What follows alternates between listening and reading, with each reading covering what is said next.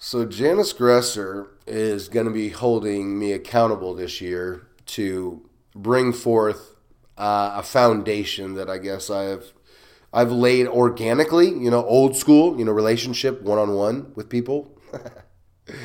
Throughout the years, been able to see hundreds of leaders be raised up, and been an honor. And we're in a new season, we're in a new era. We're all scattered abroad, and many are without a shepherd. And so I think it's time just to do what I've done one more time, just on a different platform, which is going to be recorded. So, I came into this. When did I need this in my life? Maybe this will kind of help whether or not you need this in your life. And, this came into my life after I had, done business with my father.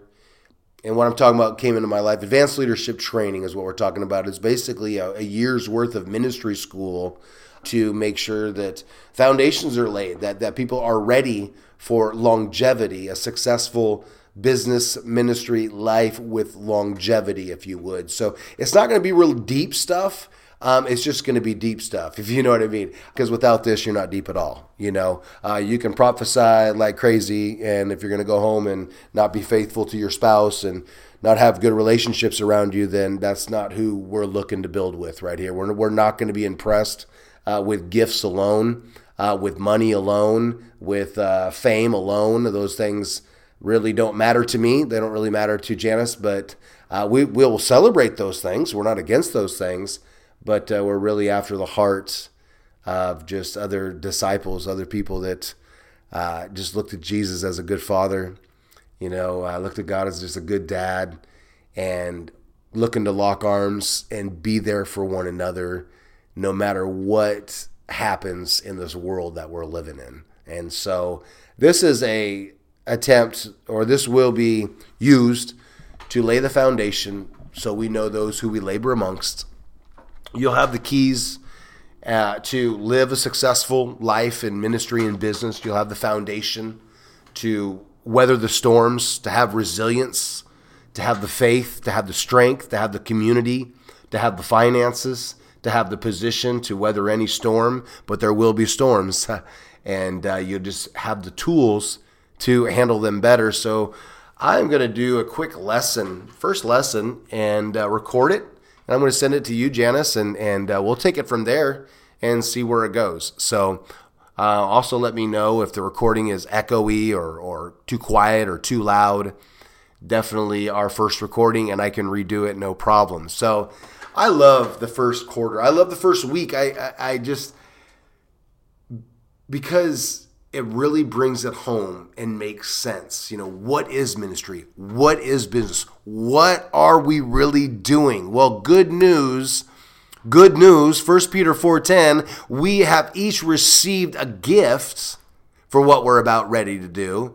Why? So we can minister it to one another as good stewards of the manifold grace of God. That is our memory verse of the week. I want to encourage you to memorize these verses. However, which way I used to put them on a 3x5 card in my back pocket and remember. And then I had one student that was a worship leader that brought these into song. So 1 Peter 4:10, I can't remember the song, but as each one has received a gift, hey, minister it to one another as good stewards of the manifold grace of God. I'm terrible. And I'm just getting over COVID. So anyways, 1 Peter 4:10, memorize it however suits you best.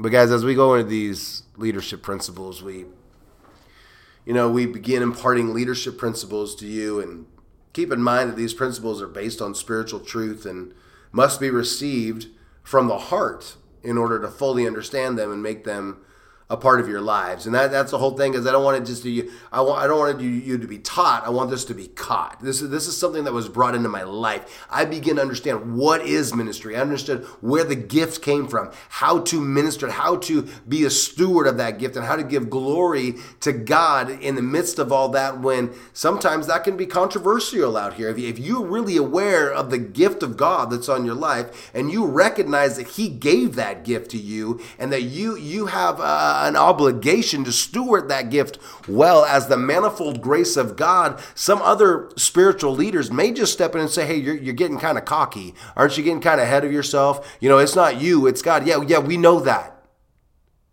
Some things just need to be settled. And the gift is either yours and it came from you, then you're operating in that, or you're operating in a gift that came from God, and you're stewarding it the best you know how to give him glory and to give him honor. And we just got to come to terms. What are we doing? Where'd the gift come from?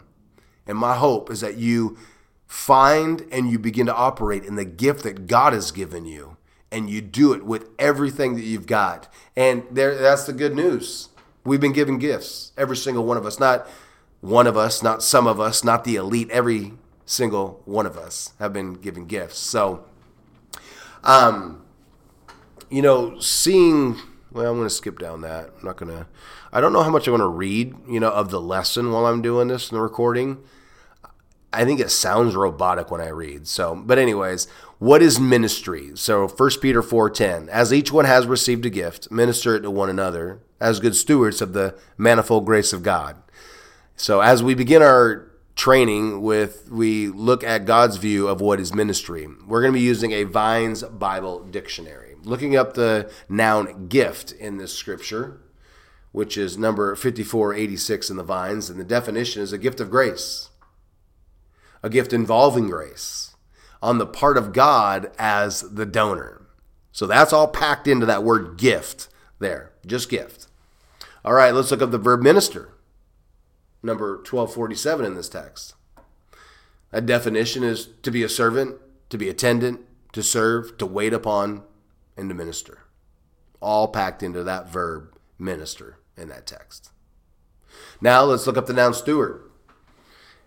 In the Vines, number 3623, and we see the manager of a household or an estate. So isn't that fun when we unpack scripture? I love that. Although I don't really preach that way, I'm a pretty simple guy. It's all about signs, wonders, and miracles, salvation, healing, and deliverance. So I don't have to really break down the Hebrew and the Greek. I just got to tap into rivers and let Holy Spirit do his thing. So I kind of got the easy road when it comes to my public ministry. But these things got to be in our heart, right? We got to understand that the gift, so gifts of grace in ministry, our gifts are called gifts because a giver gives them to us, right? That giver is God. God has given us gifts based on his grace, not gifts that we've earned by fasting and praying and doing good and memorizing verses and all these things. These are gifts that God has given. And that's why we can't be wowed by people's gifts. We can't be wowed by people's anointing and those things. We need to be wowed by God and just celebrate that person, that they're humble enough to allow that expression of the Christ to come out of them in that moment in time, right? Although we do celebrate, people as well. But we just got to understand that these gifts were given by God by grace, right? Because these gifts are not us, but rather gifts that came from the Father. We have no basis for promoting ourselves, right? And let's develop an atmosphere of complimenting one another without feeling of envy and jealousy of other gifts. Come on, somebody. And we should look to God for how he wants his gifts to be used. And we should rely upon God for the power and the wisdom to administrate his gifts. And that pretty much wraps it up right there. I mean, those 4 points right there. We have no basis for promoting ourselves. We don't even need to. Why? Why promote ourselves? We have a kingdom. We have a good Father. We have signs, wonders, miracles, salvation, healing, and deliverance, and victory, and all those things to promote. Why would I promote Nate Johnson? Come on, somebody. Why would I promote me? Now, I've been there. I've promoted me. I've had seasons and times where my head got ahead of myself and my gifting made room for myself. And we'll unpack that I'm sure as the weeks go on, I definitely do with my students that I sat down one-on-one, or I don't even want to call them students, friends, disciples, right? So hopefully we can have that dialogue on our live calls. So, and then, yes, let's celebrate people. Let's really begin a atmosphere of celebrating people, right? And let's get the power and let's get the wisdom to administrate his gifts. And if we do this, we're going to find charisma. We're going to find joy, right? And if we don't, we're not going to have that. You know, and that's really the teller right there. You find joy in what you do, then you're operating in the anointing. You understand that the gift came from God, and you're seeking wisdom to administrate that gift. Are you frustrated? Are you short-tempered? Are things a little bit rough? Well, then you're probably operating in your gifting and your anointing, and you're relying on yourself. So it's just a quick change. You know, just lay it down.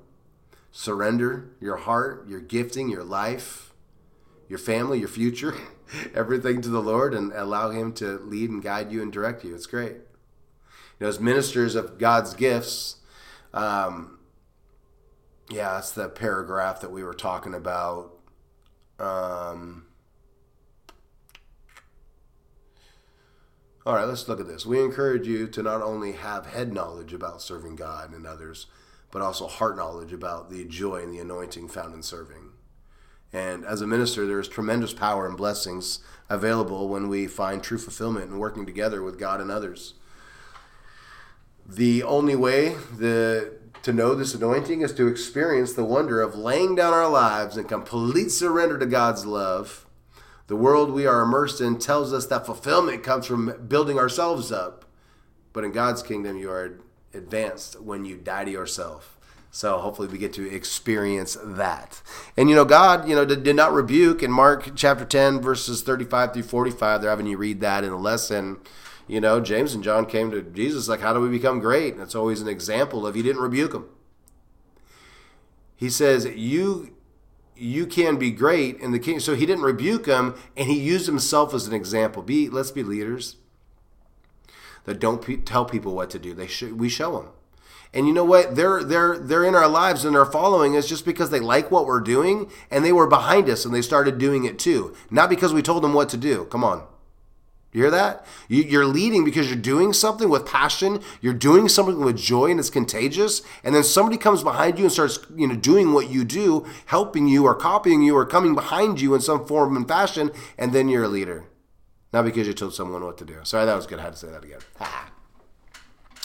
All right. Yep, we got to be careful who we follow. If we understand these gifts, we understand the anointing, we can start to separate that from people and not be wowed by their cars and anointing and whatnot. There's a paragraph in there about that. Find joy.